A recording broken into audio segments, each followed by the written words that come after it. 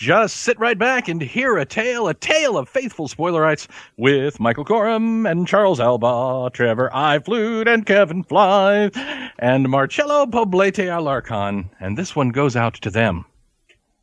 The Major Spoilers podcast covers news, reviews, and of course spoilers, and goes into details about the topics discussed. So if you haven't read, listened, or watched the items we talk about, you might want to come back later. I'm Matthew. I'm Rob. I'm Rodrigo. And I'm Steven, and you're listening to the Major Spoilers Podcast, the podcast for pop culture and comic fans. In this issue, aliens, beetles, and goons. Oh my! And that's just the schmucks on the panel. Also, I don't know what an occultist is, but I kind of hope it's something like an ice cream man or maybe a nymphomaniac spanking cheerleader. I really should turn on my safe search. Grant moves on. Little Jimmy moves in. Steven moves in mysterious ways, though that may just be the beer. And the Major Spoilers podcast takes to the air. Welcome to issue 430 of the Major Spoilers podcast. Thank you for downloading and checking us out this week. We've got a lot to talk about, including The Occultist from Dark Horse Comics. I think we have a few things to say about that later. But this week, as far as news goes, I think probably the big news item this week, Grant Morrison to leave Action Comics and Batman Incorporated. So, in an interview with Comic Book Resources, Grant Morrison was talking about his new book with Image Comics called Happy and doing some other things. And then he also announced in that same interview that he's leaving Action Comics after issue number 16 and would exit Batman Incorporated after issue 12. Rodrigo? You don't care? Matthew, what about you? It's interesting in as much as it's not interesting. Well, first of all, at this point, I expect changes on New DC as we come up to that 12-issue point, and that, we get to that breaking point. I want to say Morrison said at the beginning that he was on an X years or X months contract. I'm bothered to see him leave Batman Incorporated because it kind of felt like it was his baby. Right. It was like the Grant Morrison corner of the Batman universe, and I'm sure that somebody new will come in and. I don't know. So Batman Inc. Is up to issue number 3. That issue's been delayed until August. Not for the Aurora, Colorado issue.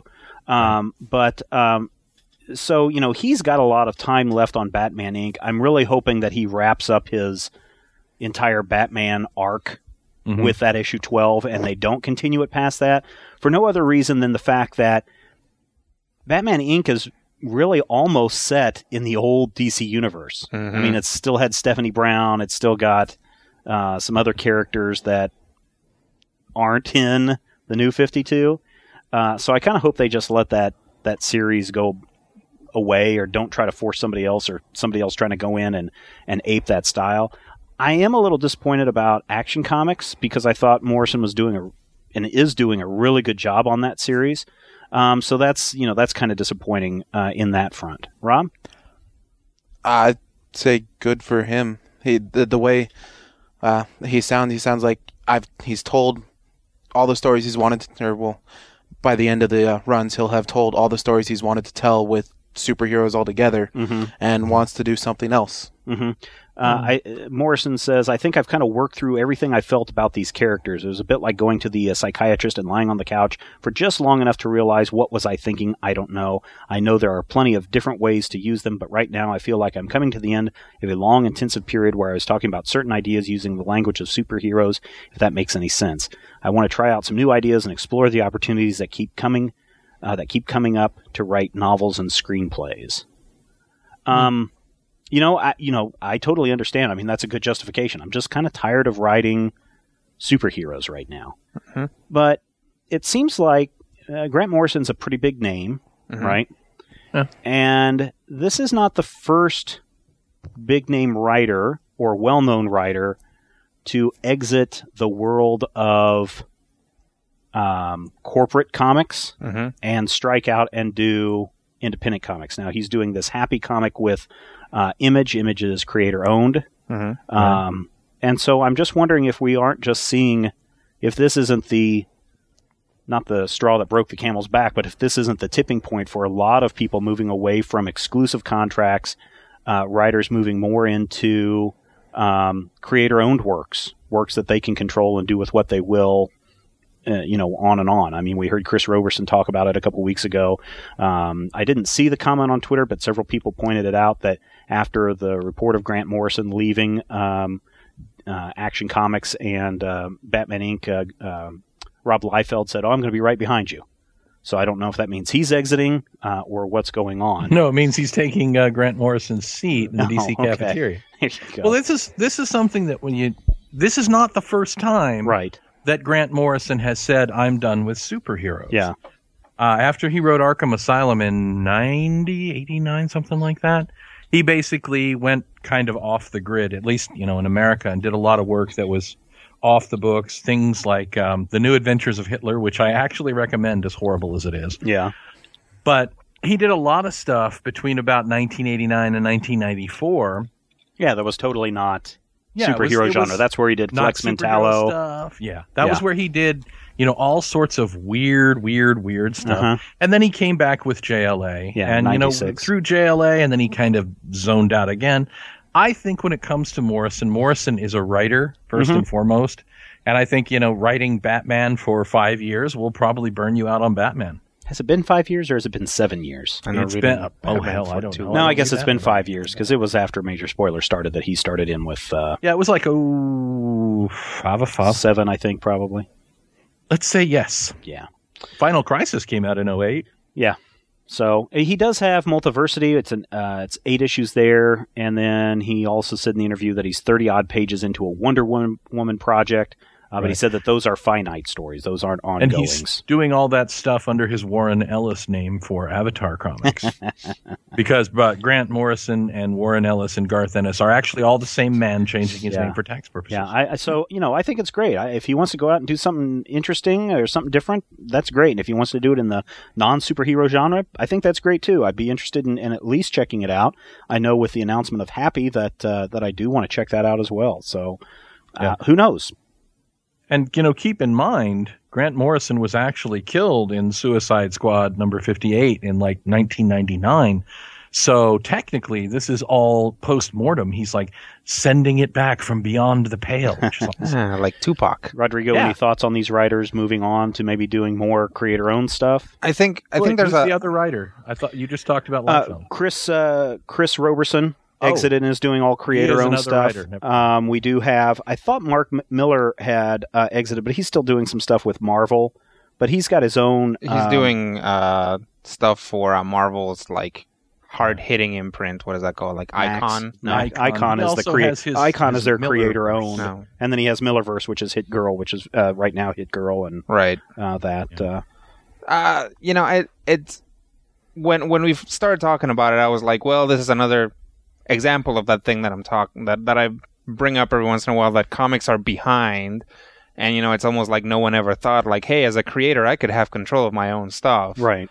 But maybe they're not behind, maybe for once they're ahead, because if you look at TV, if you produce a property on television, you don't have ownership of that property usually. It's going to be the studio or whoever that have ownership of that. So maybe this is a rare case of a mainstream medium that's actually getting wise to the fact that books have been doing it forever, but still, Well, and you do need that point of distribution. Obviously, we say that with Major Spoilers, but the Major Spoilers podcast is owned by Major Spoilers. So since I put up all of the money, I put up all, the Major Spoilers puts up all the money and suffers the bulk of the expense and risk with this. The ownership of that is mine. If someone else came and said, hey, we want to put a podcast on your network, if I'm incurring risk and cost on that, then that would also be mine. And you would be entitled to a portion of that. And that's kind of the way, you're right, Rodrigo, book publishing has done that. And comic book publishing has done that. So you need that distribution outlet. Obviously, with the digital release and with digital distributors like Comixology and iVerse and Graphically, that makes it a little bit easier for independent people to go out and do that on their own. And certainly with the introduction of companies that support creator rights, Image Comics, that's another big plus. And it used to be that you had to be huge in order for a company to let you do whatever you want. Man, then I must be able to do anything I want. Well, you're talking about huge as in popularity, yes, not huge as in you need to lose yes, that's 200 that pounds. My line. That's what I meant. Oh, okay. Like you have to be a Jack Kirby who then gets to turn Superman's friend Jimmy Olsen into the trippiest thing ever. Yeah. Right?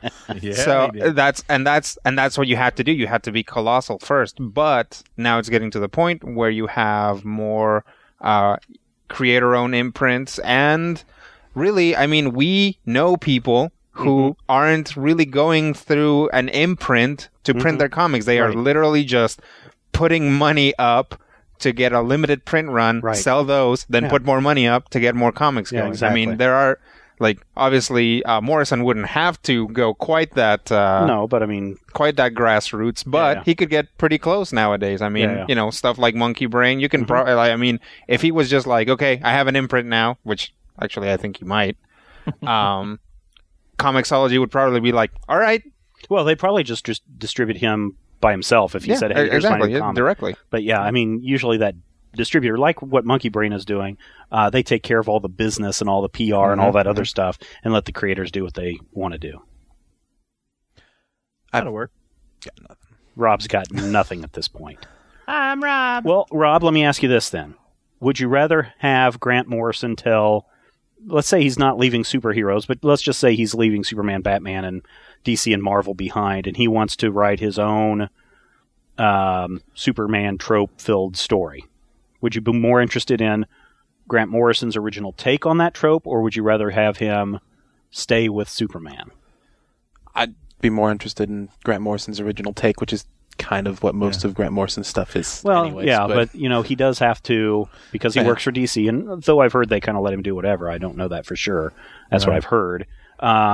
But they still have to make sure that he works within the confines of the company. Yeah. So, you do get to this point where you're just like, I'm mad as hell and I'm not going to take this anymore, and you go off and do your own thing. Now, I'm not saying that's what Morrison's doing. Or potentially the moment where, and he wouldn't necessarily have to do this, but the point where you shave your head and wander off into the wilderness because you found a better way. Well, he's halfway there. Exactly, that's what I'm saying. He wouldn't actually have to shave his head, but he can wander off into the wilderness and find his better way. Yeah. And I think that, again, the question of, to my knowledge, there was a man in college years ago. His name was Dr. J. Gillette, who used to tell me, plan for your job 5 years down the line. Right. And I said, why? And he said, because most jobs last 5 years. Now, of the many things that J. Gillette told me, this is the one that is the most true. My last 4 jobs have lasted almost exactly 5 years. And I think about that. If Morrison's been on Batman for 5 years, he's been writing Batman.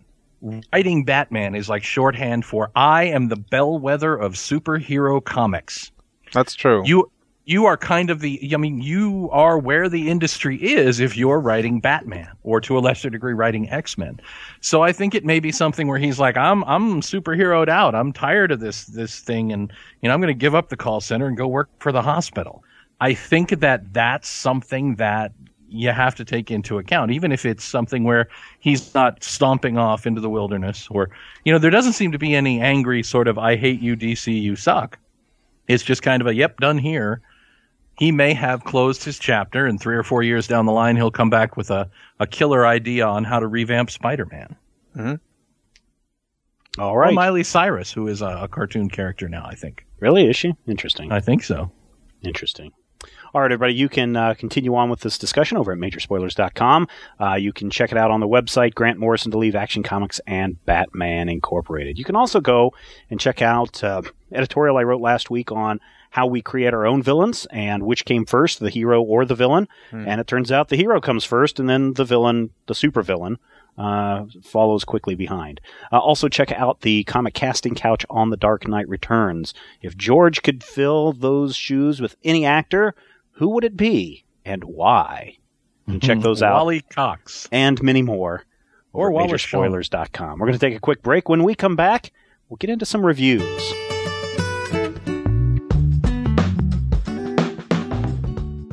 How to get a Major Spoilers shout-out. If you want to get a personalized shout-out at the top of the show, all you have to do is the following steps. Number 1, Visit Majorspoilers.com. 2. Click on the Make a Donation button. 3. Donate $10 or more to the cause. 4. Sit back and relax and hear Matthew butcher your name and say something cute about you. Major Spoilers, bringing the good stuff since 2006.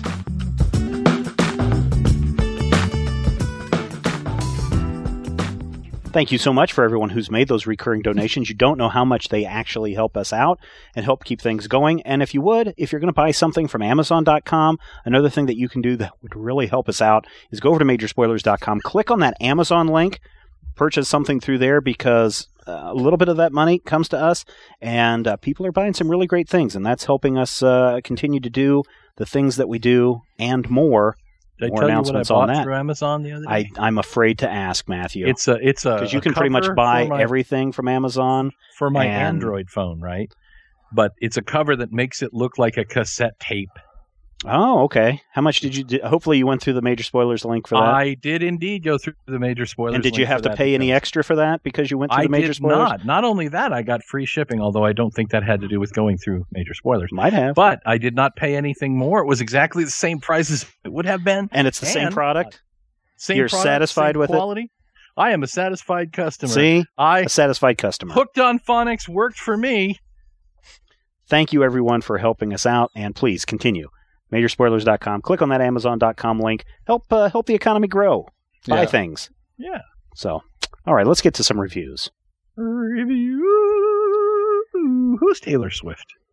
Who's Taylor Swift? I don't know. Well, how about Blue Beetle? Let's take a look back to last week, 7 days ago, depending on when you're listening to this, to Blue Beetle number 11 from DC Comics, writer Tony Bedard. Rob, fill us in on this, because I have not read this series since issue 1. Well, Jaime Reyes is still the Blue Beetle. He's in New York after having almost killed his best friend and then saved his life with Reach Tech, making him become an evil beetle thing. Beetleman? Yeah, and then convincing him that he was evil by beating on Brenda. By hitting Brenda once, and then running away to New York. This issue starts with and he's had some other run-ins with other superheroes, including Kyle Rayner. And this issue is after he's been caught doing more bad things, and a blog called Superfail is making him their butt monkey. Oh. But it opens up on a talk show type thing with the guy who does Superfail bad-mouthing Blue Beetle, saying that they're not doing anything wrong. They're just showing exactly what Blue Beetle did himself. And then Booster Gold joins them, and he says the Beetle might not be such a bad kid, that he might need help, and tells him to contact him. Which Jaime does. The other plot thread going on in this is Brenda and Paco have come to New York to get Jaime back, to bring him back to, was it El Paso? Yeah, I believe so. It's been a while since they've mentioned it. And they end up being tagged because Paco has the Reach Tech on his heart. So they get picked up by Director Bones of some Metahuman Affairs or whatever it is. The DEO headquarters. Or of DEO. And he sees them because Paco is carrying the same signature as the Blue Beetle. So they get caught by Director Bones after meeting Jaime's abuela. That's how I say it, right? I'm pretty sure they just meet the fortune teller. That's right. Yeah, they meet someone else who lives with his abuela, who lives with Jaime's grandmother. Sorry, Rob learned a new word today. Abuela. I know, and I could hear you audibly cringing as he said it. Oh, no, he's all right. No, I did. There's a fair chunk of Spanish in this issue, and I did have Rodrigo check it when I got here because I don't know anything about Spanish. And what you said it was... Yeah, it was fine. I think they might have missed an accent somewhere, but I mean, that's minor. Sounds like people are listening to you, Rodrigo. Well, finally. Yeah. Is it still written by Tony Bedard? Yes, it is. Yeah. And there you go. But so Paco and Brenda get picked up, and they're going to take the Reach tech out of Paco's heart. But Booster meets Beetle and almost immediately punches him. They get into the superhero fight because Booster tricked him and this is one of the times where Booster being from the future is used mostly correctly. He remembers a Reach invasion that happened in the past and recognizes what Beetle is. Okay. So he starts to take Jaime down. It's so sad that this series is just a retread of the previous series. That happened in the previous... There was a Reach invasion in the last series. Well, but what he's saying, there hasn't been a Reach invasion. Yeah. Right. Like, Booster knows that eventually in the future there will be a Reach invasion. Right. Yeah. And I think that, having revamped the whole universe and relaunched a character that only started in 2006, they may have tried to actually get some people's eyes on the stuff that happened in 2007 and 2008 that nobody read. That was a good series. That series was canceled for low sales, though. Yep. I mean... Yeah. And it, from how I'm reading the book, it doesn't sound like the Reach invasion is supposed to be coming anytime soon, because Jaime's Beetle is... I'm pronouncing that correctly? Jaime? Yeah, that's pretty close. Kajida. Yes. Yeah, it doesn't sound like his Beetle is functioning correctly at all, and wasn't even supposed to be at Earth yet. Mm. So the Reach invasion is potentially, because it's after the red, green, and rot stuff. That's going to be the next crossover, I'm sure. Yeah. And another War of the Green Lanterns. But yeah, it doesn't sound like the Reach invasion is supposed to happen anytime soon. It could be, a few centuries from now. Okay. But I was kind of hoping that the reason Booster was going to be in here was to mention Ted Kord, who hasn't been mentioned at all. Because he doesn't exist in the New 52. But he was awesome. Well, so was the last Blue Beetle series. You see what they did with that. I don't think anybody has ever said that Ted Kord doesn't exist. Have they? At this point, I'm going to have to say they're implying it, because Booster's reaction isn't one of, why are you desecrating my friend? Well, I mean, through JLI, haven't we... I mean, the Booster Gold doesn't have... Did he have his own title? He was in JLI. Yeah. Did he have his own title? No, he doesn't have his own title. Right. So, in JLI, I mean, he's... Like, we've seen most of his arc in JLI, right? I mean, he had only been around for a short time when he got thrown into the JLI, wasn't he? Well, I don't know if I haven't been keeping they looked that at his much origin track. story. Yeah, JLI hasn't looked at his origin story. Okay. And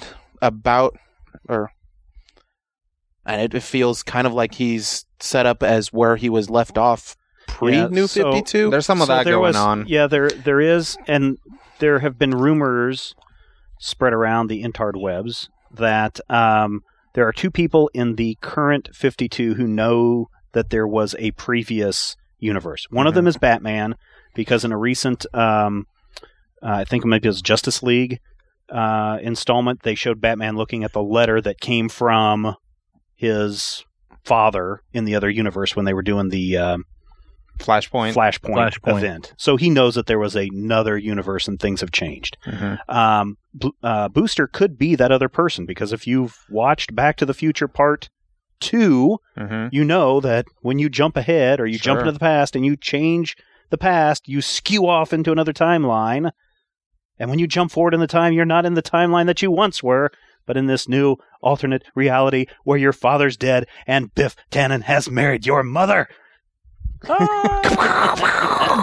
Brown is in the insane asylum. So, and I am in an insane asylum. The other reason why... So that could be, in this case... the other reason I would say Booster is because Boosters was the only title that wasn't canceled going into Flashpoint. He knew what was going on in there the entire time. Right. But I was hoping for a mention of Ted Kord. Didn't get it. Still got a good issue. Bedard used Booster correctly used the whole future knowledge correctly of, and he's showing Booster when Booster arrives at the talk show. He, plugs some of his brands like Booster Gold Free Range Chicken or whatever. I don't remember what it was. It was coffee and a Booster energy drink thing. And he does the whole publicity stunt or the publicity persona, but when he actually meets BEETLE, he's, really saying, this happened, this is going to happen, I know exactly what you are, I can't save you, so I'm going to have to take you out. BEETLE is actually saved by his grandmother, who knows he's the BEETLE despite the fact that he's in costume, and she gives him a cryptic, meet me at home, you're not following me on the subway, change before you get there. So overall, the issue turned out really well. I like how it looks. I was disappointed because of my own expectations, but after getting past that, it is a really well done issue. Say 4 slices. All right, cool. Nice. I would totally, if DC could somehow convince like Red Bull or Monster or what's the one that I drink? Rockstar. Rockstar would really be the one. Well, because they've already got the star. They've already got the blue. What is it? The blue agave or the agave azure or whatever it is, the Blue Devil drink. If they could totally convince one of those companies to rebrand it as the Booster Gold energy drink, I'd so be buying cases of that, like pallets of that, like The Simpsons did with with Buzz Cola. Yeah, and I think they did it with. And then Duff you could as have well. the blue version be Blue Beetle. Yeah, I'd totally buy that. The blue version is Even if already you don't Blue like Devil, so they could just go with that. Well, see, there they you could go. just get Blue Devil. Has Blue Devil shown up yet? Nope. He's about to. I think in Justice League Dark. Blue Yes. Devil is going to be showing up in DC Universe Presents, teamed up with another character whose name escapes me right now. All right. Is it Ragman? No, Oh. it's somebody that you wouldn't expect, though. And I can't remember now because the creators of both characters were up in arms about it on the Twitter. Atomic Robo. Maybe that's who it is. It's not Atomic Robo. That would be awesome. All right, another book that came out a while ago, maybe. Revival #1 from Tim Seeley with art by Mike Norton from Image Comics. Matthew, you took a gander at that. I did. Revival #1 actually starts out in a place that scared me. Not frightened me as, ooh, scary stuff, blah, Count Floyd's 3D House of Slave Chicks, but, oh dear, am I reading The Walking Dead again? Yeah, because that's really how it starts out. Well, I mean... Well, not exactly. Basically, we open in a small town, kind of a Fargo kind of feel. Yeah. A small town in the Midwest or in the Northeast or the Wisconsin. Northwest East. Wisconsin. Wisconsin is in the Northwest East. And a Zorse, which is half zebra, half horse, spends 4 pages running in and dying on panel. And I'm like, that's cool, I guess. And basically what it comes down to is this area of Wisconsin has been put under quarantine by the Center for Disease Control and the government because of revivers. And we don't see what revivers are for like the first half of the issue. We meet our main character. She is a police officer or, a sheriff. She works for her father. She has a young son. She's divorced. And basically, as the issue goes through, it feels very real. It's, it feels very cinematic, very much the opening scenes of a movie. There's a crazy old man who hangs out at the police station, and her father finally sits her down and says, okay, well, you've got this new position. You are now the official arbiter when it comes to revivals. Now, again, no context for what this means, but there's a definite, actually a really well done and really, really effective use of that ominous dun-dun-dun. We meet her sister. She ends up giving her sister a ride because her sister forgot to fuel up her car. And we get the feeling that her sister is this college-age kind of losery type. She basically is investigating the story of the Zorse.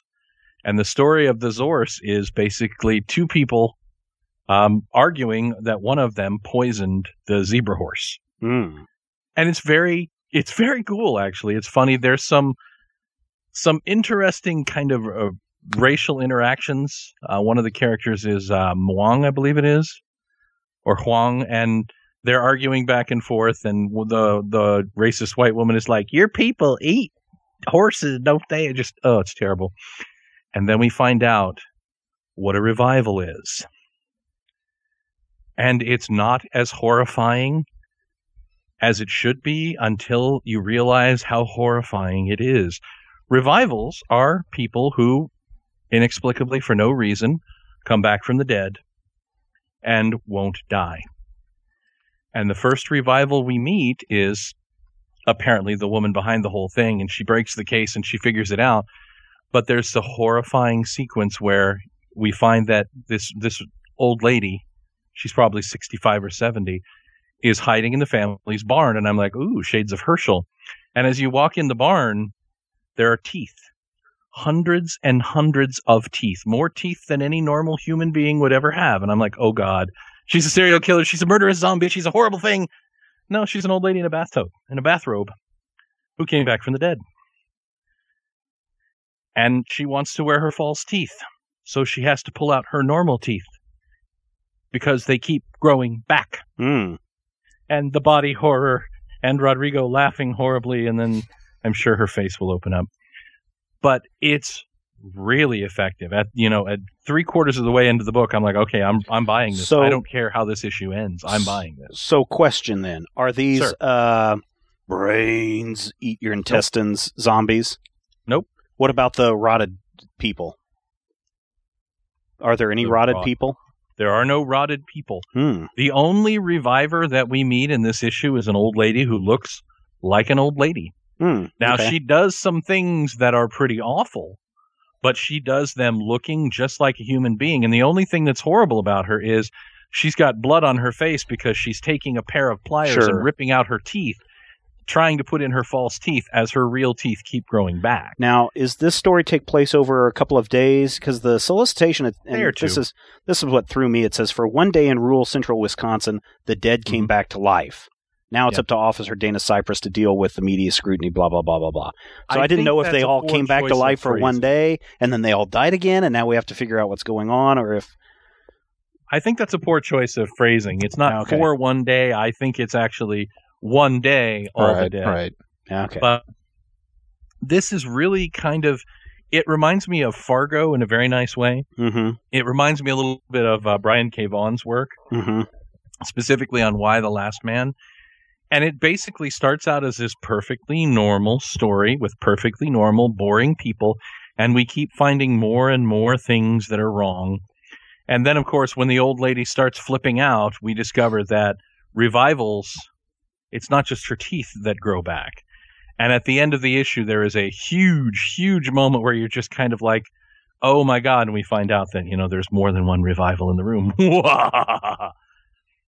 I loved this book. The first few pages, I'm like, I don't understand this. But then on the reread, it felt very calculated. It felt very well put together. And even the bit with the Zorse, and I love saying Zorse, by the way. Yeah, you could also call a Zorse as a donk, a zebra mule, or a zebrule, or a zebroid, which is their official name. But check this out. It a Hebrew because that sounds like a... But if a donkey and a zebra get it on, you get a zebra henny or a donkra. A donkra? Yes. I want a donkra. I don't even care if it's a horrible mutated beast. It does say they do exist but are rare. Yeah. This felt very cinematic. And, I say that a lot, as this felt like a well-done first 10 minutes of a movie. The art is really, really consistent throughout. Great facial expressions, which that's the first hook for me. Is the art is clear, you understand what's going on. There's a sequence where, she's getting ready, brushing her teeth. She's half dressed in her bra, and it doesn't feel creepy. It doesn't feel, prurient. It feels like, okay, this is a movie. We're in this woman's house. We're invisible, perverts watching her. But throughout the issue, it just builds and builds and builds. And when the horror kicks in, it kicks in hard.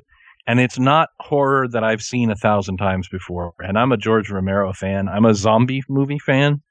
You know, when I was a kid, I made the mistake of watching, I think it's Luciano Fulci's Zombie 2 one evening when I was probably 9. Mm-hmm. And I caught this, I swear, on cable. And I have no idea how it got on cable, but I sat and I watched that and I didn't sleep for 6 months. But this is really, really good. This is 5 slices of meatloaf, and I'm putting it on my pull list. Excellent. This is fun. And this is Mike Norton, Battle Pug Mike Norton, so the art is really good. Yeah, I believe the writer is TIM SEELEY. Yeah, Hack Slash. I know, but I can't remember. Hack Slash that we've reviewed before. Yeah, I like Hack Slash. I feel bad buying it because I think they're going to put me on a list, but I like Hack Slash. Yeah, it's got its good moments. Okay, cool. So people might want to check that out if they haven't already. I recommend it. From Dark Horse Comics, coming up this week, Goon number 40 by Eric Powell, art by Eric Powell. This is the first of the monthly ongoing series for the Goon, and it starts out with, this is a tale that takes place before current time, timeline of the Goon, takes place in the past during a time of prohibition, where the town decided to go dry because drinking leads to donkey screwing. Or is it a donkey or a goat? I forget which one it is. A goat, I'm sorry. And the entire tale is narrated by someone who looks a lot like Hank Williams Jr. And so he's singing about America and how you don't mess with America and all these bad things. And then it turns into a Prohibition-era story. And if you are familiar with Prohibition and what happened in the South during Prohibition, this is where hot rods came from. This is where drag racing came from. Stock car racing came from Prohibition. Prohibition and the time period afterwards when many counties and states were still dry and you had to get the alcohol, hooch, the moonshine over to the places as quickly as you could. And so the Goon and what's his face? What's the other kid's name? Mikey? No. Frankie. That's what it is. Decide to go into the moonshining business. And at first they realized that their car is just too slow, especially when they got pulled over by a cop on a bicycle. So then they souped up their car and they made the fastest car in the county. And of course that caught the attention of the rival family, who are just bad people. That leads to one of the very first stock car races, and the devil showing up and saying, "Whoever is the slowest will be dragged down to hell with me." And then, of course, it's got a Devil Goes Down to Georgia theme going on in there. Of course, the Goon wins, and so on and so forth. And then, while Frankie's mixing, there's 3 different chapters, so there's 3 little short stories going on in here. Frankie's mixing up a batch of hooch, and a local skunk ape smells it, gets turned on by it, drinks it, and then because we're dealing with this rockabilly type format, the skunk ape turns into Ratfink. A Ratfink type character, I should say. Nice.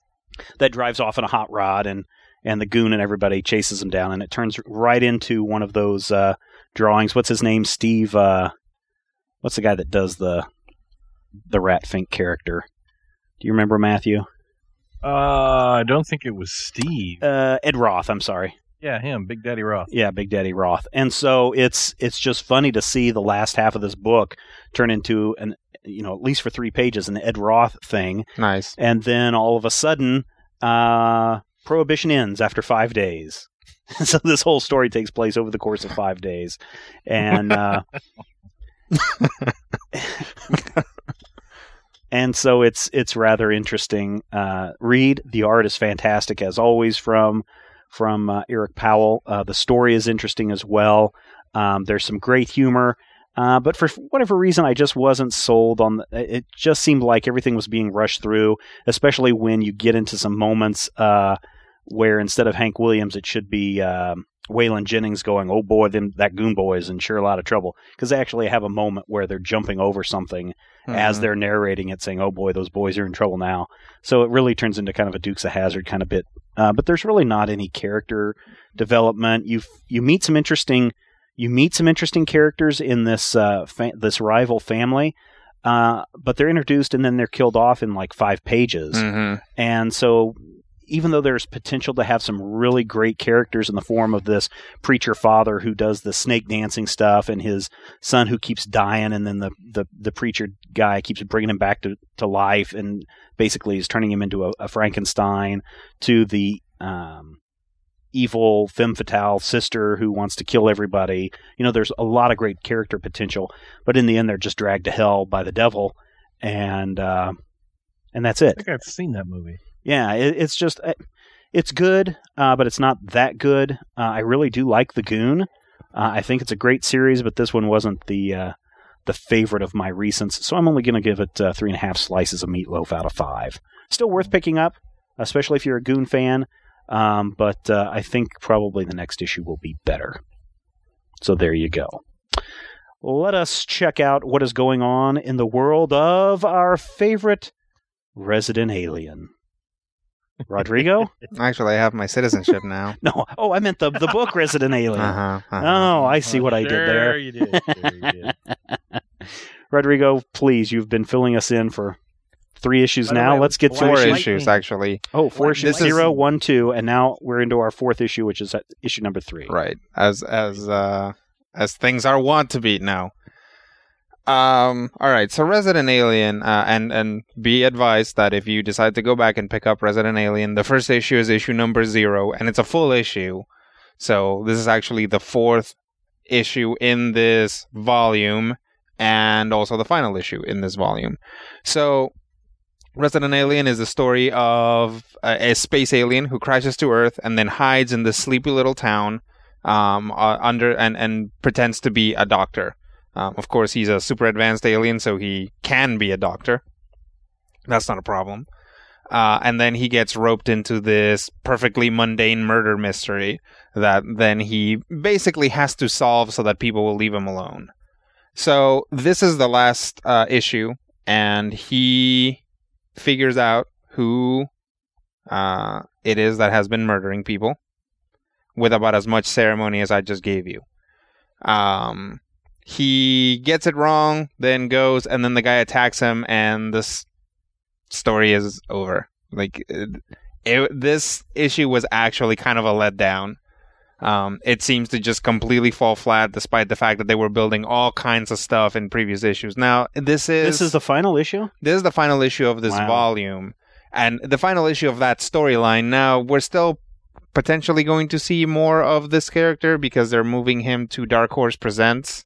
Okay. So we'll get to see about 4 panels of him a month. Yeah. For a while.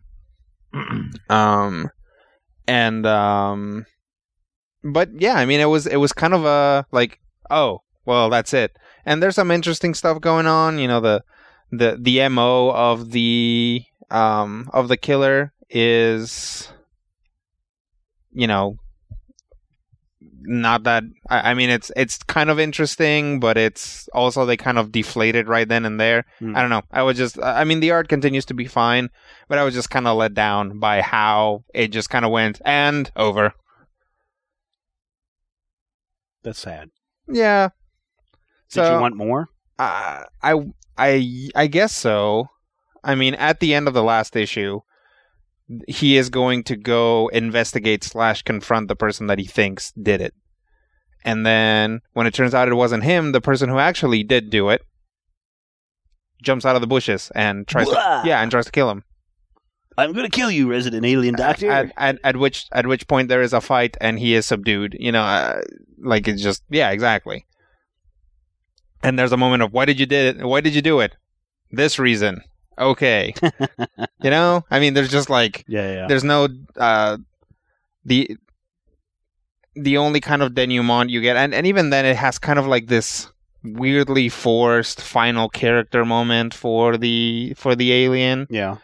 So I don't know. I just wasn't all that impressed by it. I'm going to give this 2 slices of meatloaf, which is significantly lower than I think what I've been giving it. And the art is fine and everything, but it was just kind of like, it's like getting on a roller coaster and going, and then when you get to the top, it starts to go down at that same speed, just on the way down. Yeah. It's like, oh, all right. You go up. You come over and then, welcome to the station. Yep, and then just pull in right there. Yeah. So that's kind of how it went for me. All right. Turns out it was Earth all along. Yeah. All right, everybody. Let's take a listen to this review submitted by Jimmy. Thanks, guys. This is Jimmy, and I'm here to review Finding Gossamer #1 from Third World Studios. This is an all-ages title that had a free comic book day issue out this year, so if you didn't get a chance to pick that up, the basic premise of Finding Gossamer is it's the story of a brother and sister, Denny and Jenna. Now, Denny is a special young boy, very reminiscent of the prototypical Rain Man character. He's not very socially accessible, he's a brilliant mathematician, and unfortunately for his sister Jenna, she has to take care of him. It's not revealed what happened to the parents, though there is a phone conversation that may be with one of the parents in the book, so I assume that will be explored at some point. Now, the big draw to this story is the art. The art is incredible.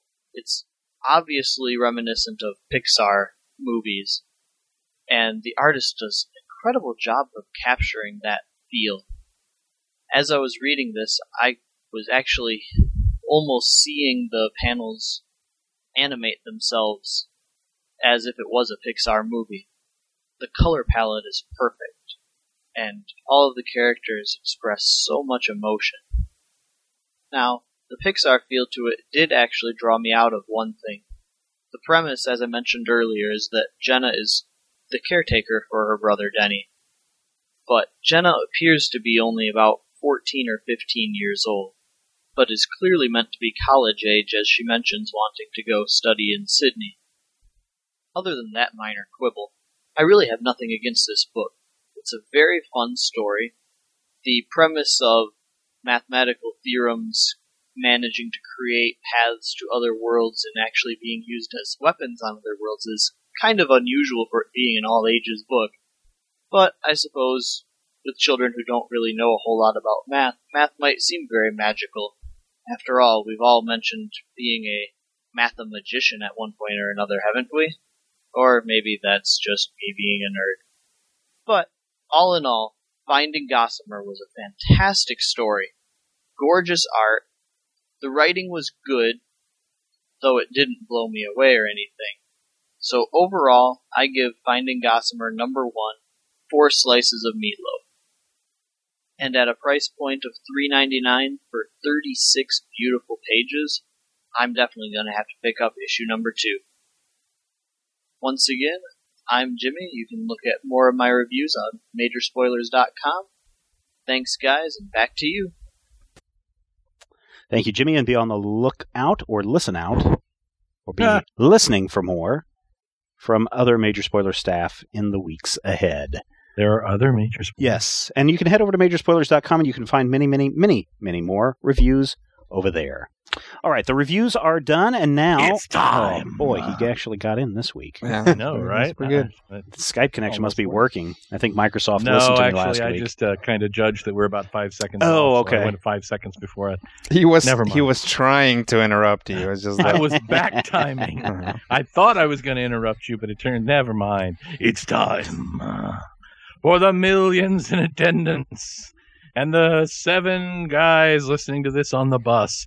It's time. DX reunited yesterday, and so let's get ready to suck it. The Major Spoilers poll of the week. So this week, I was curious as to what genres of comic books people liked to listen to or read. Or listen to. Maybe you put your ear up to your comic book at night and say, "Whisper sweet nothings into my ear." My 3D Man collection, if you hold it up to your ear, you hear the ocean. So there are a number of different genres out there, ranging everything from adult to fantasy to superhero to romance, religious, webcomics, everything in between. Originally, this poll this week was supposed to be a multi-answer poll, but there's something wrong, and I think I've tracked it down why it wasn't allowing multiple answers to be done. So C to keyboard interface problems? No, it's actually I found some code in the back end that was not ID 10T error. No. So there was only one option, but the four of us will go through and pick our top 3 genres this week. And Matthew, why don't we start with you? Hello, my name's Matthew. My favorite comic book genre, actually, and this is difficult for me because if you had said if I knew it was a top 3, I would have done 3 and just like this. See, now Skype's listening. Yep. You had to mention it. You jinxed it. You so jinxed it. Why? Can you hear me now? Yeah. Testy. My top 3 would be adult erotic, superheroes, and you're going to laugh at me, but religious. Because I love the work of Jack Chi Chick. Mm-hmm. But, if you had to pick one, and I did have to pick one, I actually chose my favorite. Probably the majority of my collection is superheroes. Mm-hmm. Well, and I think the majority of many, if not all collections, at least of the last 20 years, is superheroes. Yeah, most of it. But, given the option to choose 3, and I think it would have been really awesome. I liked Rob's comment, though, which was, how are these genres? So, Rob, what are your top 3 genres? I'm going to have to go with superheroes. Okay. Because, it's all superheroes. Sure. A toss-up between horror and sci-fi. Uh-huh. And then webcomics, which is where I got the question that Matthew just said of how is that a genre? Is it on the web? It counts as a genre. Counts as a genre. Rodrigo, what about you? Let's see. I'm going to go with science fiction. Okay. Superheroes. Okay. And other. What is other? I don't know. Super Ducks? Super Ducks? That would be superheroes, wouldn't they? Would it? They're superheroes. If it's a webcomic about superheroes, it's a webcomic. Therefore, if it has ducks in it, it's got to be a duck comic. Oh, okay. All right. Well That's done. what you want to go. All right. So for me, the first was webcomics, then superheroes, and then it is really kind of a toss-up. Really, any of the other ones will work. Although I found myself leaning more towards the crime-oriented thriller-type story. So that would be the third one in that pile. Although, I read across a lot of them a lot of the times. So unfortunately, we only had, because of the coding, only one poll this week. And as expected, Matthew, a majority of the people picked. 66% of the people chose superheroes. 180 votes in, though. When you think about 66% of 180, basically you've got... Wait, a majority. 60 people. 60 people who chose something else. Yeah. So science fiction and fantasy probably coming up close at 9 and 8%. Mm-hmm. Horror, manga, crime. 0 points for romance, religious, children's. And I think that probably that comes from the fact that they don't make those anymore. Oh, they make children's comics all the time. No, they make adult comics, and they put I an think artist Owly on it. is a children's book. I think the Muppets is a children's book. That's an all ages title. Everyone can enjoy that. Well, then we'll say all ages is children's books, suitable for children's. So but it's good that people voted this week, and in the future we will have that fixed. I think it's going to be fixed tomorrow. It's a picnic error. Yeah. Or all right. Everyone, you can head over to Major Spoilers. You can cast your vote in the poll of the week. And when we come back, we will be talking about Dark Horse Comics' The Occultist. Stick around.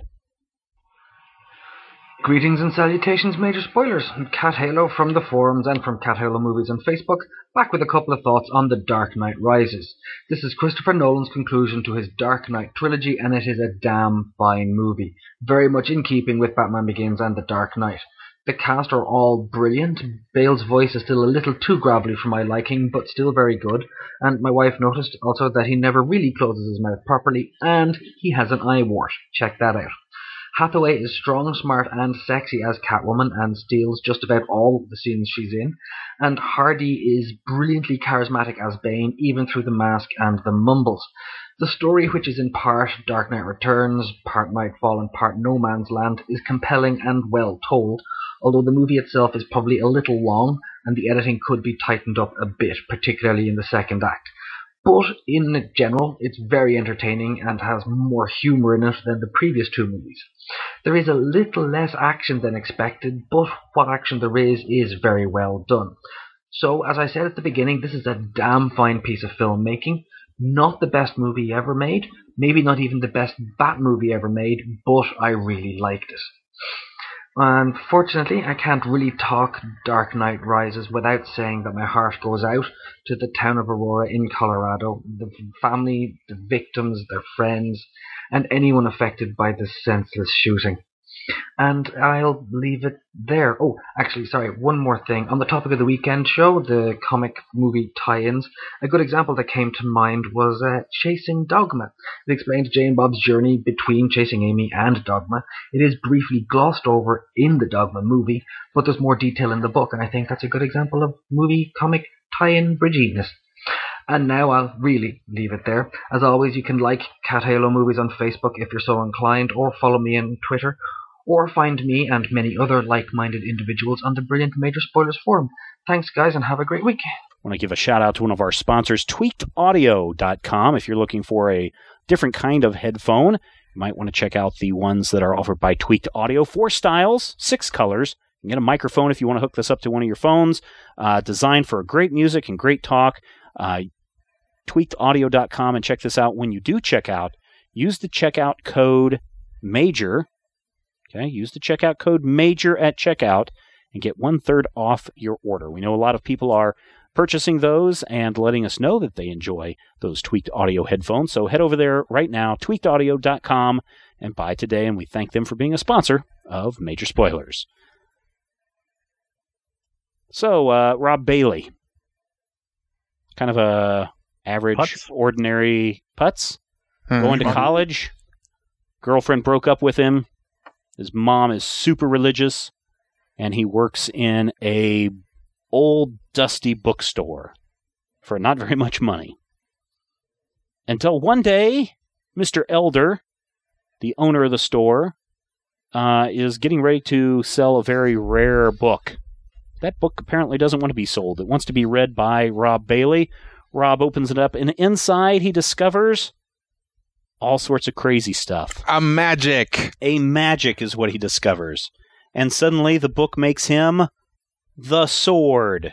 No, it makes him the Occultist. Oh, it makes him the Occultist. The contents of the book are the Sword. Whatever that means.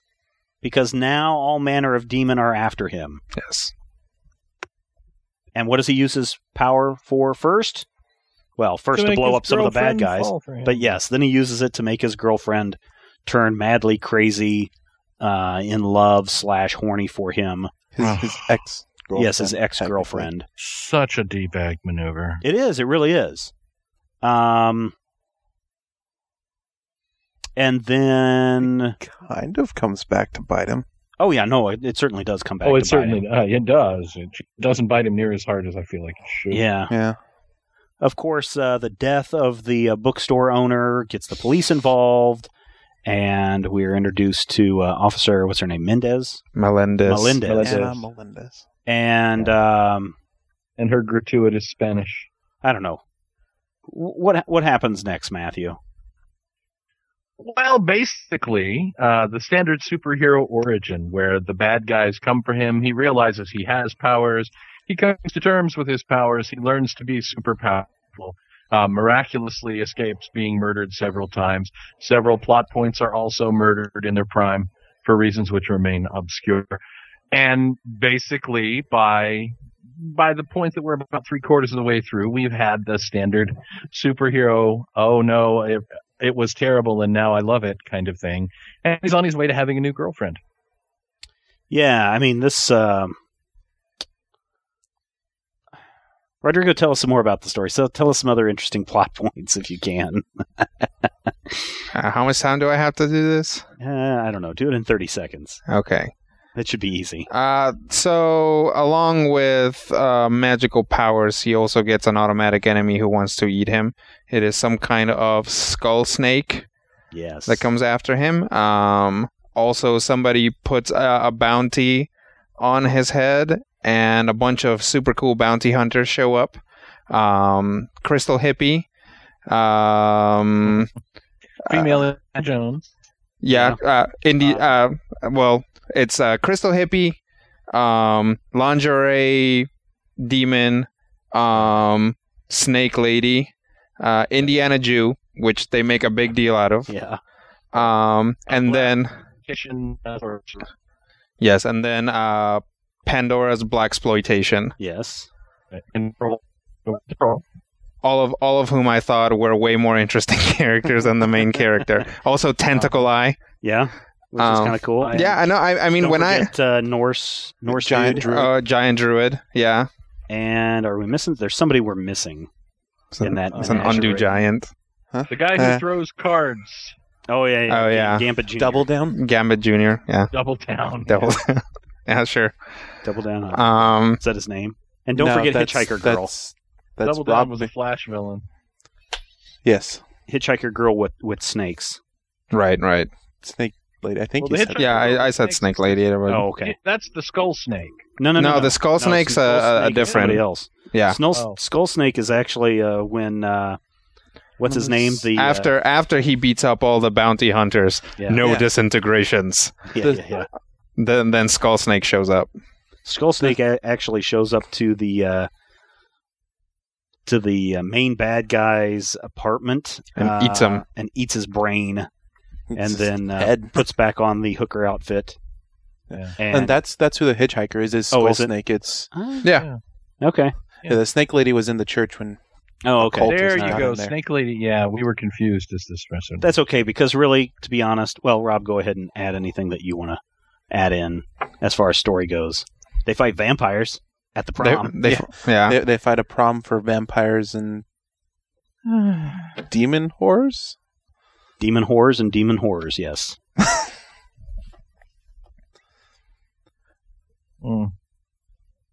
Yeah, that's about it from what The story sounds confusing the way we tell it because the story is all over the place. It's confusing, and this is my thing with it. There's a lot of interesting ideas here. There's a lot of interesting ideas that get no breathing room.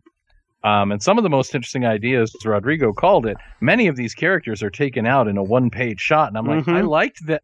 I wanted to know, but and of course, there's one problem that I had with this, and this is related to my problem of facial expressions. A fedora hat is very hard to draw.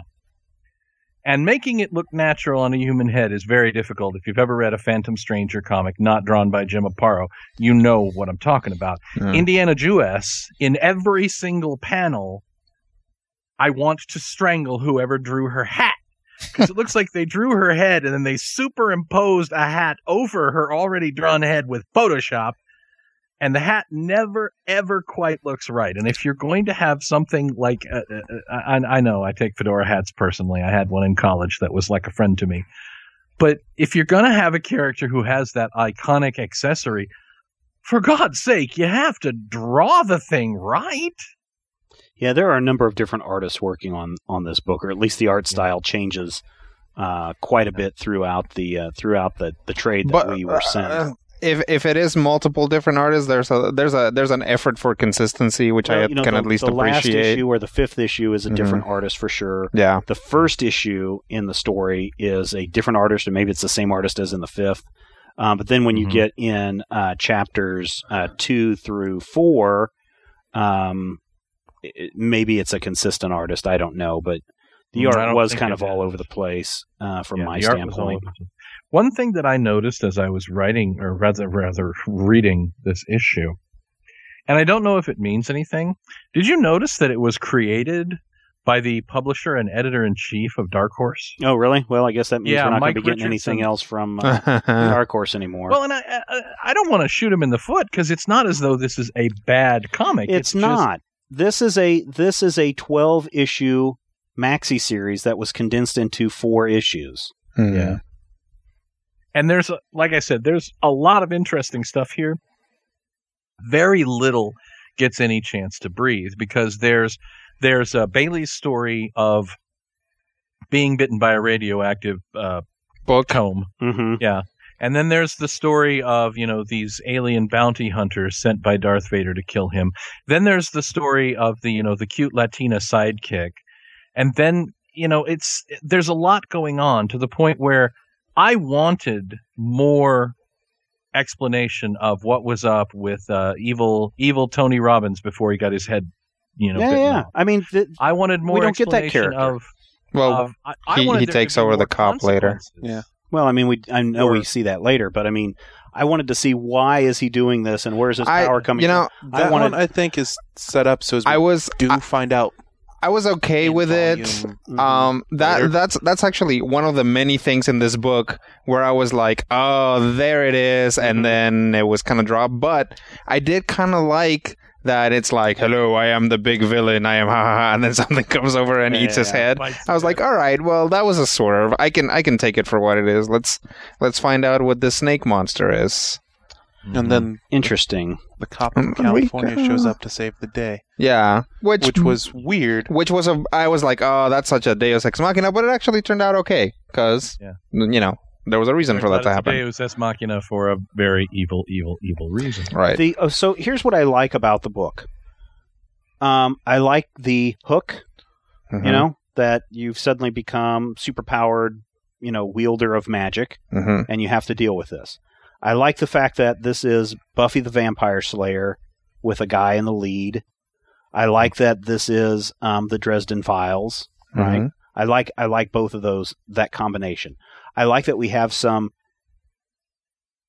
interesting characters in that they're interesting for a number of different reasons. Rob obviously starting out as the D-bag and then slowly trying to come to grips with this, and hopefully after the 5th issue or after this volume is over, he continues to grow as a character. I think the cop angle is kind of interesting. I like all of these things, but as it's mashed up into this trade, it literally is 4 issues that tell the bulk of your story, right? And then you have the 5th issue, which is kind of, I don't want to say it's tacked on, but it does give you the big reveal that his new mentor is actually really the bad guy, and the ghost elder bookstore owner is now a captive ghost. That's kind of a nice hook. I like all those bits. It just seemed like it was boom, boom, boom, boom, boom, boom, and there was it felt like a bunch of jump cuts in a film or video where you're just like, those transitions don't make sense from one point to another. It seemed very rushed, and like I said, had this book been given time to breathe a little bit, you could have had 2 issues of them running from the cult of the insane Wiccans or whatever that they were. You could have done the 4 issues on the vampire, the vampire prom, the bounty hunters. Oh yeah. Like pick any beat of the story. You could have done 4 issues on Vampire Prom. You could have done 4 issues on each of the bounty hunters. Now, eventually, that would have gotten old if all we were seeing was just a monster of the week. But here's the thing: pick one, do 4 issues on them. Here's the thing: Matthew just gave glowing reviews to The Revivers, which was written by Tim Seeley. Right? Tim Seeley wrote The Occultist. Tim Seeley wrote Hack Slash. Hack Slash is monster of the week. How do we defeat him? Moving on. Right. This is that same kind of setup, and for Richardson, it's kind of the same way. It's like everything works really well, but it doesn't. It just kind of stumbles over itself, and that's what I really ultimately am disappointed with. Now, I do find it interesting that. Other reviewers out there are saying that, hey, this is a great book. Here's one reviewer saying, I'm happy with The Occultist. Here's another reviewer that says, what's the other one? This is one of the best genre-oriented books I've read in a long time. Okay, that's fine. I guess I don't see what these other reviewers are seeing in giving it this praise. Rob, you said you thought it was good. Yeah, I enjoyed it. I can see now that you guys are kind of picking it apart in front of me, I can see why or where the flaws are. Right.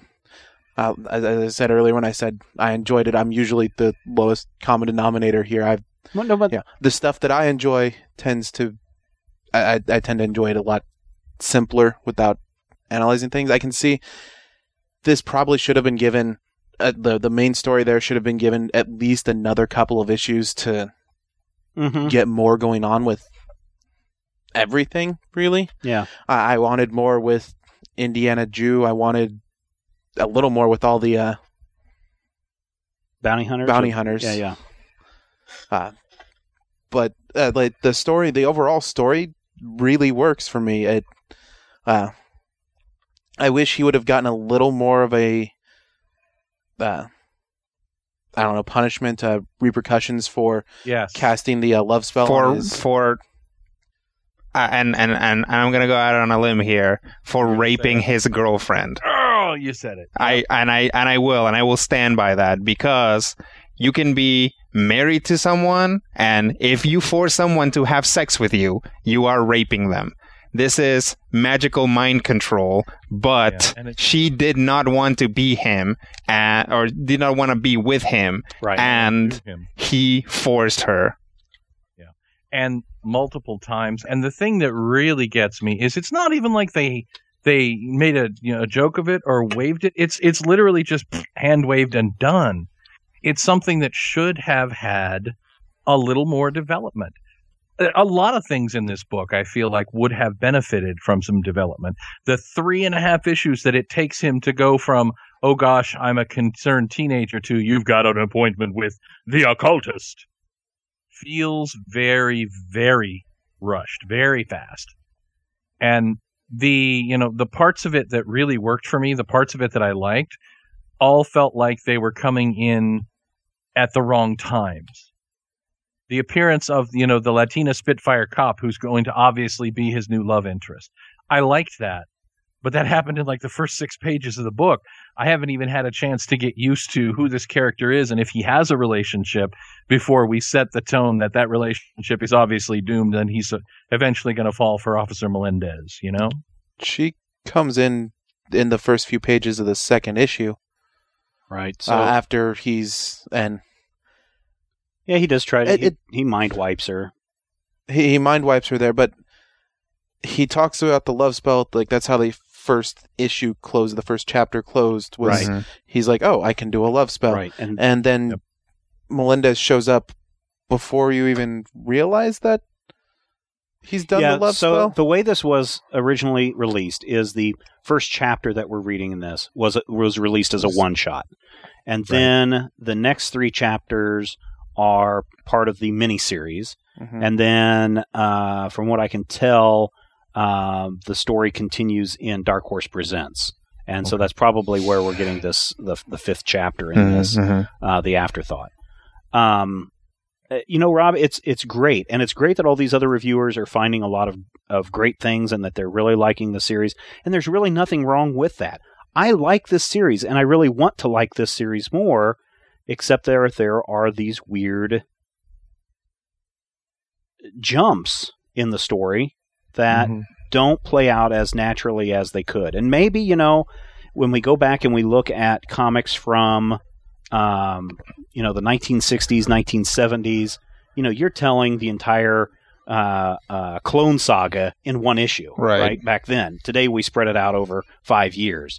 And so maybe that's what's going on here. We have to take this entire story and we have to get it down into 3 issues, and so we have to do somebody very liberal editing. Somebody needs to go out and do that, though. Somebody out there should make the Clone Saga the way Stan and Jack would have done it, or cool. Stan and Steve, I guess. Yeah. They did do a redo of the Clone Saga a couple of years ago. But did they do it in one issue? It wasn't one issue. It was did they do a thing where they had the Scarlet Spider jumping through the air and then a giant word balloon saying, "Oh, I do not know if I deserve this, for I am Ben Reilly, but really I am Spider-Man. I have been Spider-Man all along, but the Jackal put me in a clone tube."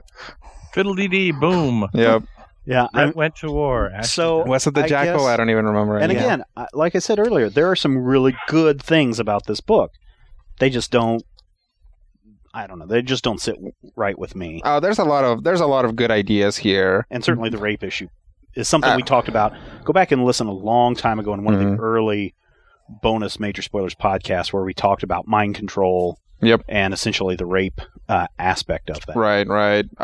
It was in Hush? In the early 100s. Because we talked about, I know we talked about it. It was after a Professor X thing, I see. that I brought it up. Because I know we brought it up with the potential like Catwoman Poison Ivy issue, and I think it was in Hush. That or Dark Victory. I don't remember which one it was in. Yeah. But that issue aside, which, could be enough of a stick in somebody's craw that, there is no other issue. But that issue aside, there are a lot of good ideas here, all of which, you would think that a writer would be like, oh, that's a good idea. I want to milk this for 6 months. Yeah. And maybe it was because, you want to get, like, regardless of who you are and regardless of what you're doing, there's some amount of pressure to get your comic proven, so you want to put like your best ideas forward. Right. I think part of the problem with this comic is that it put all of its best ideas forward. The other thing too, and I'm trying to remember back 6-8 months ago, Dark Horse had a just huge announcement, one right after the other. First we have our Alabaster Wolves, and then we had what was that? Magic Academy one that was based on a series of books, and then we had the vampire story, and I forget which one that one, the title of that one. Oh no, those are all the bounty hunters here. Vampire story. They just had a big overwhelming of new titles that were different, and I'm pretty sure that this was part of that original announcement of new books, and I guess it is what it is. Matthew? See, and this is the problem that I have, is I don't want to seem like I'm being a jerk and shooting down a potentially cool new comic. But there's so much going on in these pages, and there's so much that I don't want to say feels familiar, but definitely there's a lot of territory that we've been on before. When we look at the main character, it's that Spider-Man arc. It's that Blue Beetle arc. Now you have wild powers, and then there are these characters. And Detective Melendez is that character. She'd be played by Rosie Perez if it was 1988. So, there's a lot of interesting stuff here, and there's some building blocks that I think are awesome. Tropes are not bad. You want to know what my favorite part of the issue was? What's that? When Foxy Brown and Indiana Jewess meet in the little cafe, and talk about how they're going to go and catch the kid, and they kind of posture. No, it was a good... they're like, oh well, this isn't going to go down like the Reno job or whatever. Right. It's like, oh, won't it, kind of stuff. Yeah. It's like, oh, we're not the only ones here. That was a cool scene. What was that movie that we were talking about when we were going to Nerdtacular? It's it's the one that's got the plethora of the stars, and they're trying to get the guy that's holed up in the casino. Oh, Smoking Aces. Smoking Aces.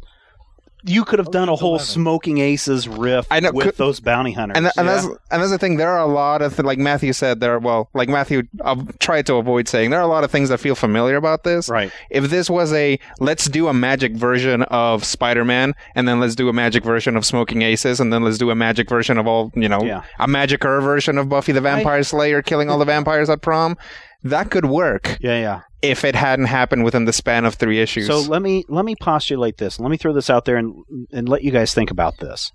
Sometimes we talk about how there are some books that read most excellently in the trade. A lot of Brian Michael Bendis stuff. If you read Spider-Man, the Ultimate Spider-Man stuff, you read those first arcs and issues. They read so much better as a collected tome because you can just blow through it. Bendis writes 10 issues is an issue. Yeah.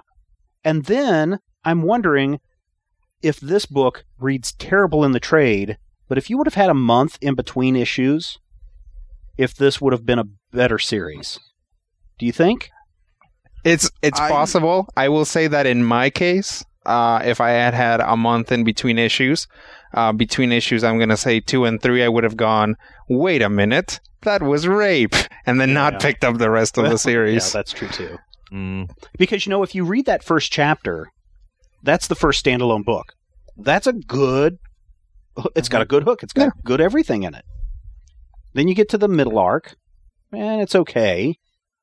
And then the final arc is, hey, let's go kill some vampires in a one-shot, and that makes a lot of sense by itself. And there's some good humor in that, where the vampire's flying away and he sticks himself on a tree and he's like, oh, crap. I think that's probably part of the pacing issues is that he's trying to get the major story beats into single issues, and it's maybe not like there's maybe too much to say to actually get it into a single issue. I'm just wondering if this didn't read better as spread out. I think it might, and part of the reason why is the fridge logic kind of rolls up on you. The moment where you're like, oh wait, 10 pages ago he just did that, or the moment where he uses his telepathic powers to convince Officer Melendez that, no, she doesn't have video of him on her phone. Right. Well, that's fine. But if she has that video on her phone, that video is on her work phone. It's part of her information, which means that her boss and her partner and everybody at the station and the IT guy know about that video. So he wiped her memory. She's going to go back to work. She's going to read her emails or have the IT guy go, hey, did you pick up that college kid yet?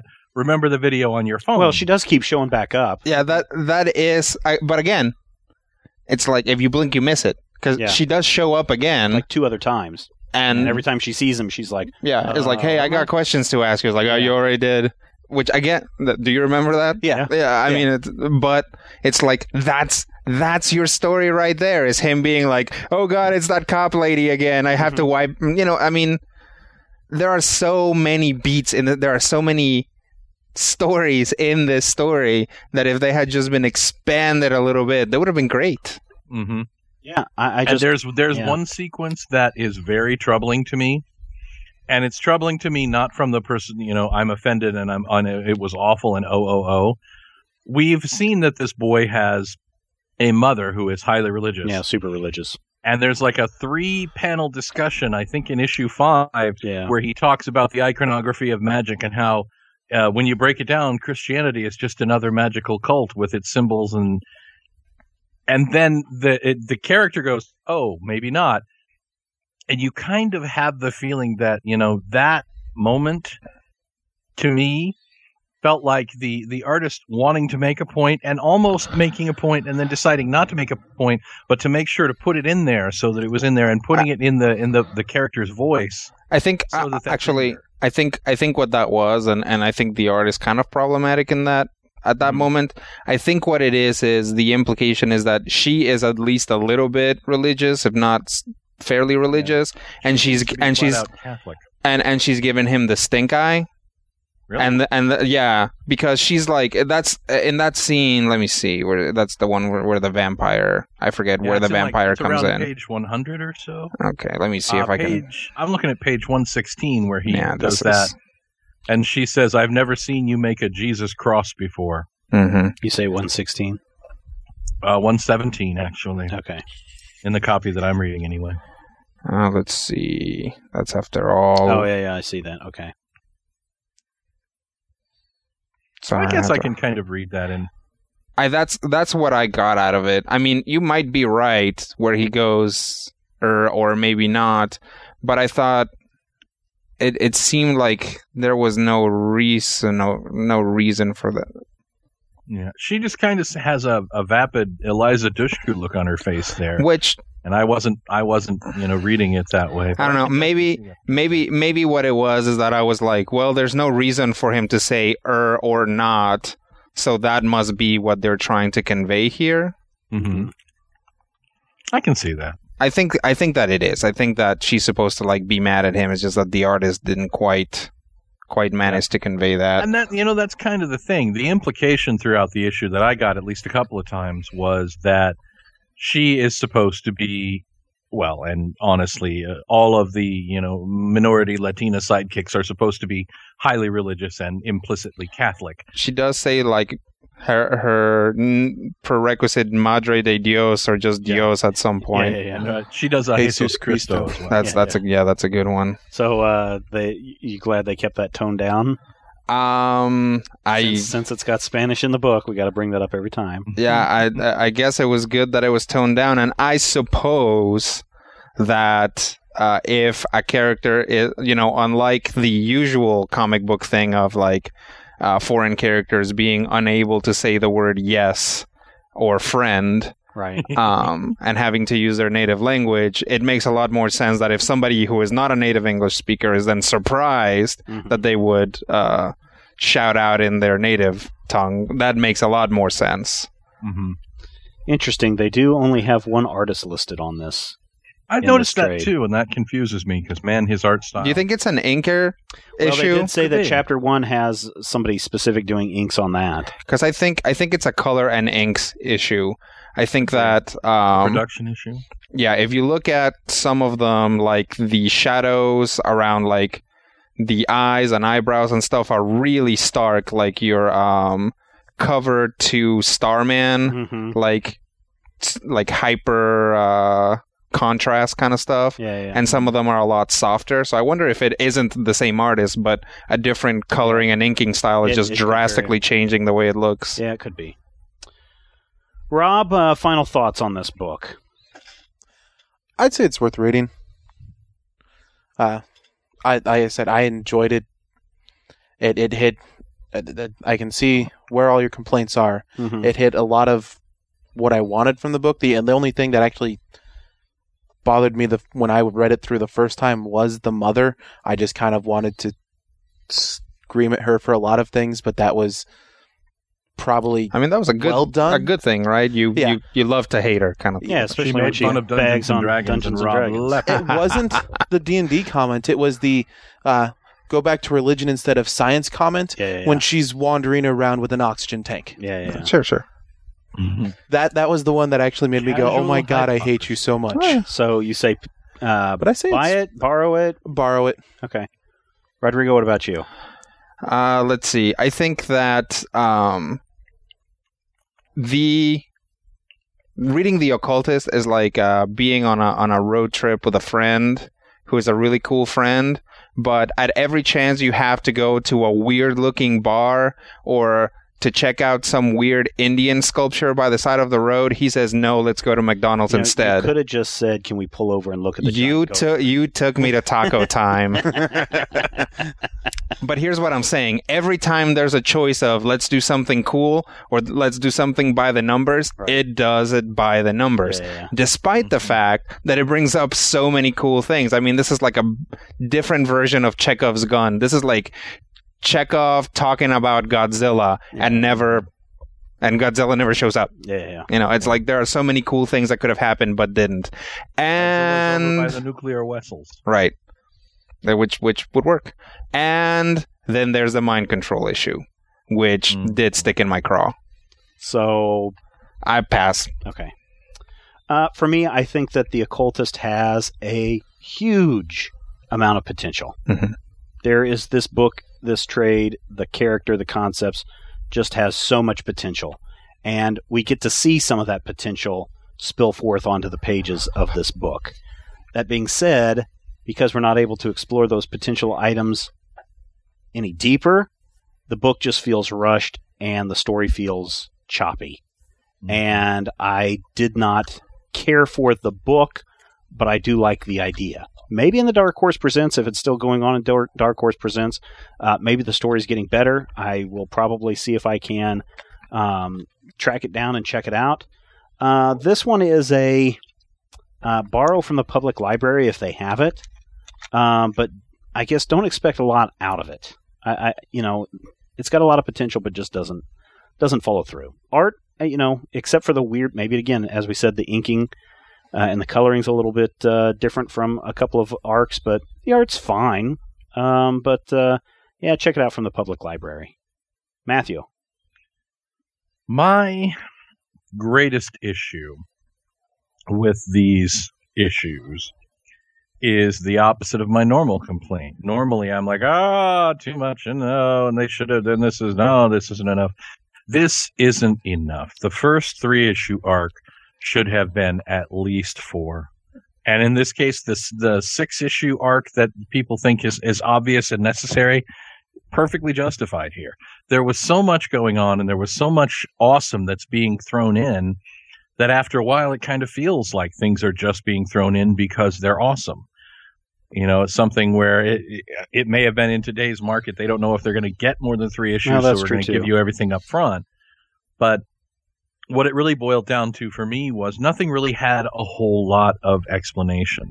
On my first read through, I didn't catch that the cop from the East Coast was actually possessed, and then he showed up, and all of a sudden things, there was a hint of something weird, but I had to go back through it a second time to catch that and figure out, first of all, how that worked. The big bad is introduced and then gets his head bitten off, which, as Rodrigo said, is interesting. Yeah. But it's one of the only times that a trope is inverted here. Everything else is played absolutely straight, so it felt anticlimactic. You know, the relationship with the girlfriend is hugely problematic. I wanted to know more about his mom. I wanted to know more about the bookshop owner. I want to know more about all of these bad guys. And, you know, by, 80% of the way through the book, he's got a superhero catchphrase and a costume, and he's leaping out windows with magical powers. Just too fast. And for me, it's, unfortunately, I hate to say it, it's a skip it because the execution just never quite matches up to how ingenious parts of the concept are. And frankly, the hat thing killed it for me. All right. Well, thank you, everyone, for listening to our conversation about The Occultist. If you've read this and have a different opinion, please let us know. Go over to majorspoilers.com, use the comment section, and share your thoughts. And that wraps it up for this issue. Thank you so much for listening and being part of the Major Spoilers experience.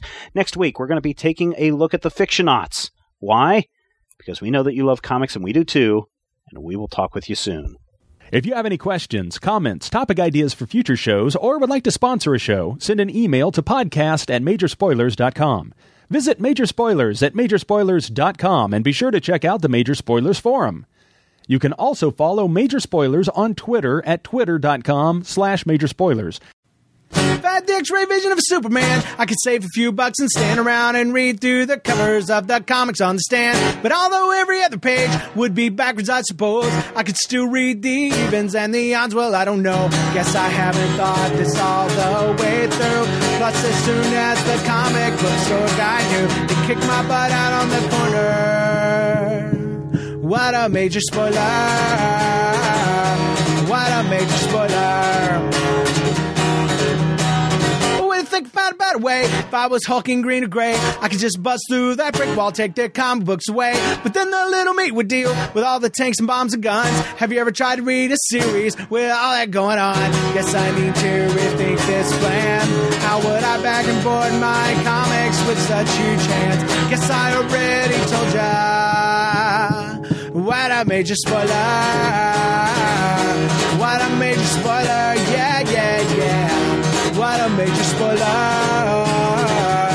What a major spoiler. If I'm stark raving rich like a man of iron, I might not be surprised to find that I might actually have the heart cold to follow an entire storyline. Would I really even need to read up on all those escapades? I mean, who needs such distractions when your sister's such a babe? But the downside is such a beast. Being shot up in a fun bee in the Middle East with a gang sign throwing soldier. What a major spoiler. What a major spoiler. Yeah, yeah, yeah.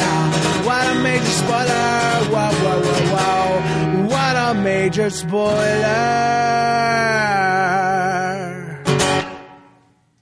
Major Spoilers is copyright 2012.